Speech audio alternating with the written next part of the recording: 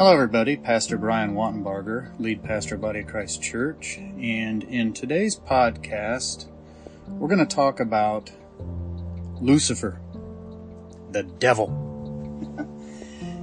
Over history, the devil has gone from literally an angel to a cloven-hooved, double-curved horned, red-skinned, spike-tailed, pitchfork-wielding beast. And he's become known as the Lord of the Pit, Lord of Hell, or the ruler in hell.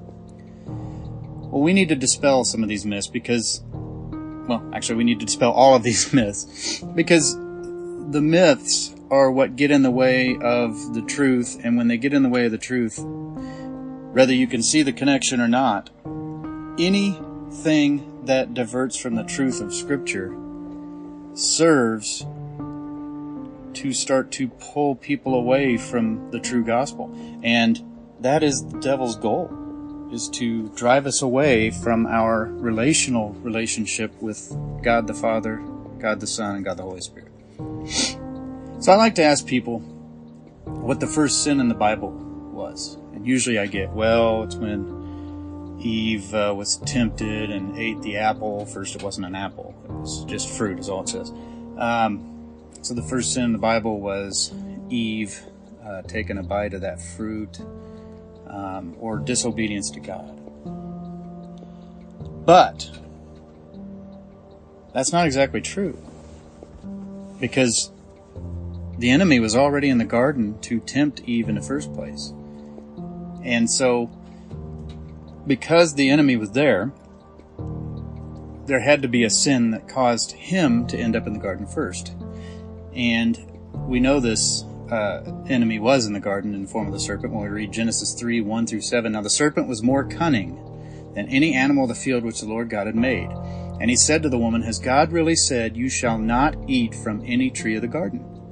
And the woman said to the serpent, "From the fruit of the trees of the garden we may eat.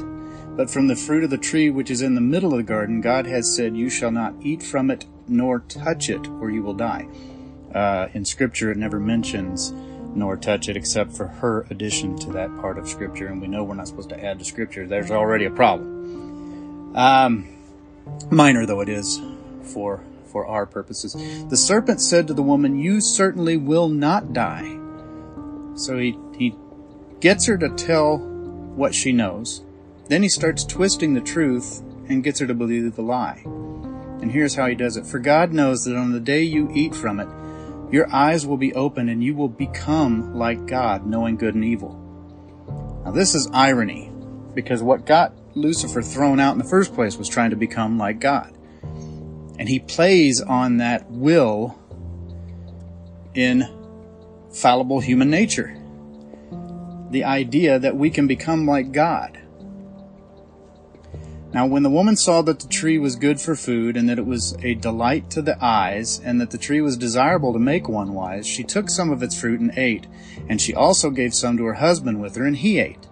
Then the eyes of both of them were opened, and they knew they were naked, and they sewed fig leaves together and made themselves waist coverings.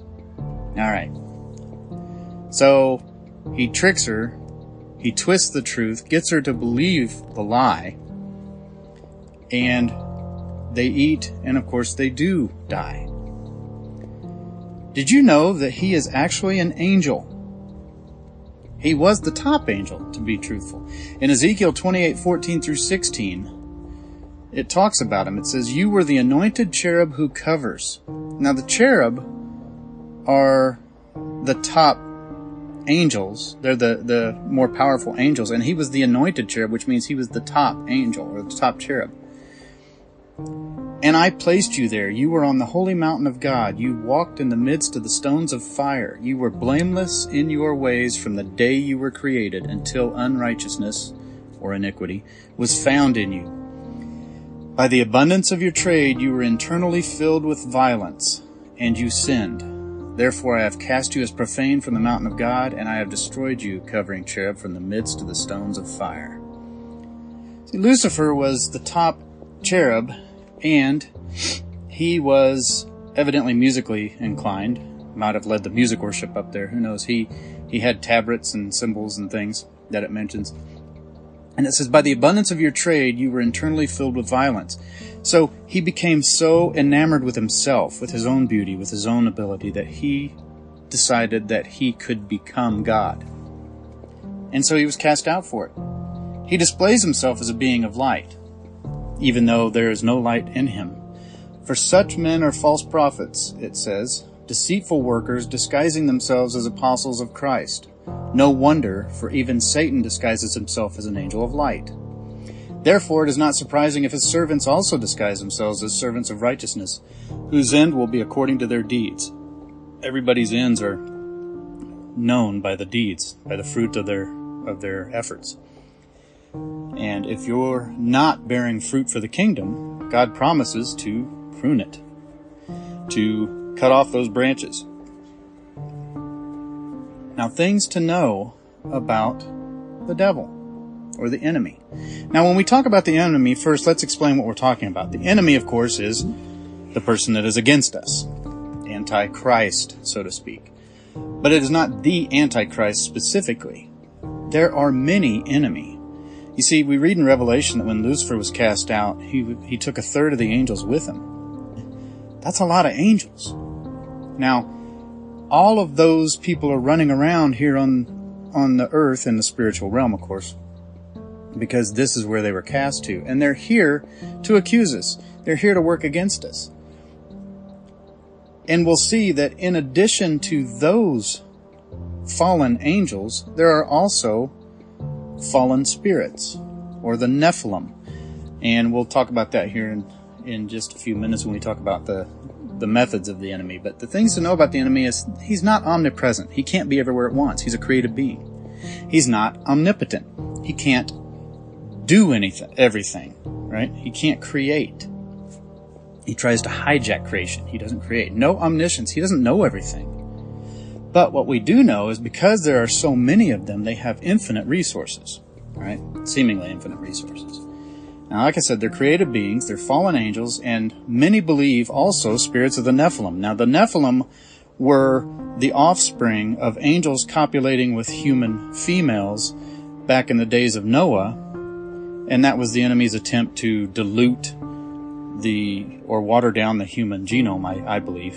But in any case, once they were wiped out in the deluge, they couldn't go to heaven. There's no means for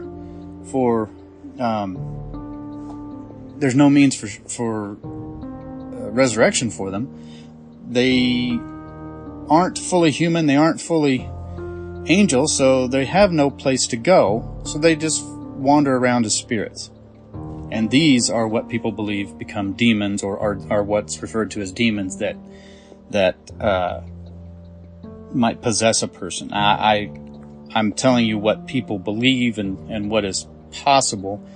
Personally, I believe that it is possible. I of course don't know. The scripture doesn't discuss specifically on that, but we do know that there are demons that do possess people, and angels can't possess people. So we have that. The only option we have there is the spirits of the Nephilim, because they had nowhere else to go.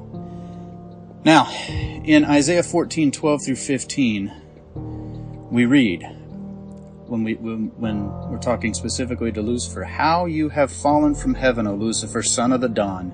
You have been cut down to the earth, you who defeated the nations. But you said in your heart, I will ascend to the heavens. I will raise my throne above the stars of God, and I will sit on the mount of assembly in the recesses of the north. I will ascend above the heights of the clouds. I will make myself like the Most High. Nevertheless, you will be brought down to Sheol, to the recesses of the pit." So he can't be everywhere at once, but he does have a lot of resources. There is a spiritual war going on in the background. He and his part are on one side, and God and Jesus and his part are on the other side. Now, we know this happens because we read in Scripture that we're not fighting a war against principalities and nations. We're fighting a war against spirits. And these spirits back the principalities. They influence. They whisper in people's ears just like they whisper in ours. So they whisper in our leaders' ears and try to drive and control nations. And we see that chaos as we take away the protection of Scripture out of schools and out of the nation, we see that chaos gradually taking hold. And pretty soon, what was once called evil becomes good, and what it was once called good becomes evil. Make no mistake, saints, being a Christian is going to be a tough uphill battle as we go forward, because we are fighting for the side of right, but the world is fallen. Now, what is the goal of the enemy? Nothing short of our destruction. He is not Lord of the pit. You know, we picture him with a pitchfork and being the leader of hell, but he's not the leader of hell. He's going to be a prisoner in that pit, just as all the sinners who are not justified, sanctified, and glorified will be. When one is going down, one usually wants to take as many of the enemy with him as possible, and that is his goal. So let's look at the methods of the enemy that have kind of taken place since the beginning of time. Corruption of God's creation to try and hijack it. He tried to ascend and make himself the top and hijack God's creation because he can't create himself. He accuses man and points out our faults, making us believe we're not worthy of salvation. It's an attempt to drive us away from Christ and lower the numbers that are going to be saved. Dilute the human line to prevent the Messiah. That's when he convinced the fallen angels to copulate with human females and create the Nephilim. Well, God wiped that out with a flood and saved 8 people. Then he tried to cut off Israel to prevent the Messiah. So during the sojourn into Egypt, trying to cause Pharaoh to wipe out Israel, trying to cause all the enemies of Israel going forward to wipe out Israel during the captivities and things like that. We read about that in the book of Esther and several other places. Tries to cut off the Davidic line to prevent the Messiah. You know, he convinces the kings, the Davidic kings, to turn away from God and go towards paganism and all of these things, and to provoke God and try and get God to destroy the Davidic line. That didn't work. Then he tried to kill the Messiah, and he succeeded. He convinced everybody to kill the Messiah. But then again, the Messiah had already planned on being killed, and so nothing happened without Christ's control. Make no mistake of that. Christ set the terms. For instance, the Pharisees didn't want to kill him on a high day, but Christ caused that to happen by sending Judas out to betray him when he did. Then, after that, when Christ was resurrected, the enemy knew he'd lost. So now he tries to drive as many of us from God and the Messiah as possible. If you don't believe he wins, his greatest achievement is when he can make a human being not believe in him. When he can make a human being not believe in God. When he can make a human being an atheist. Or when he can make a human being turn towards one of the other false religions that provokes God.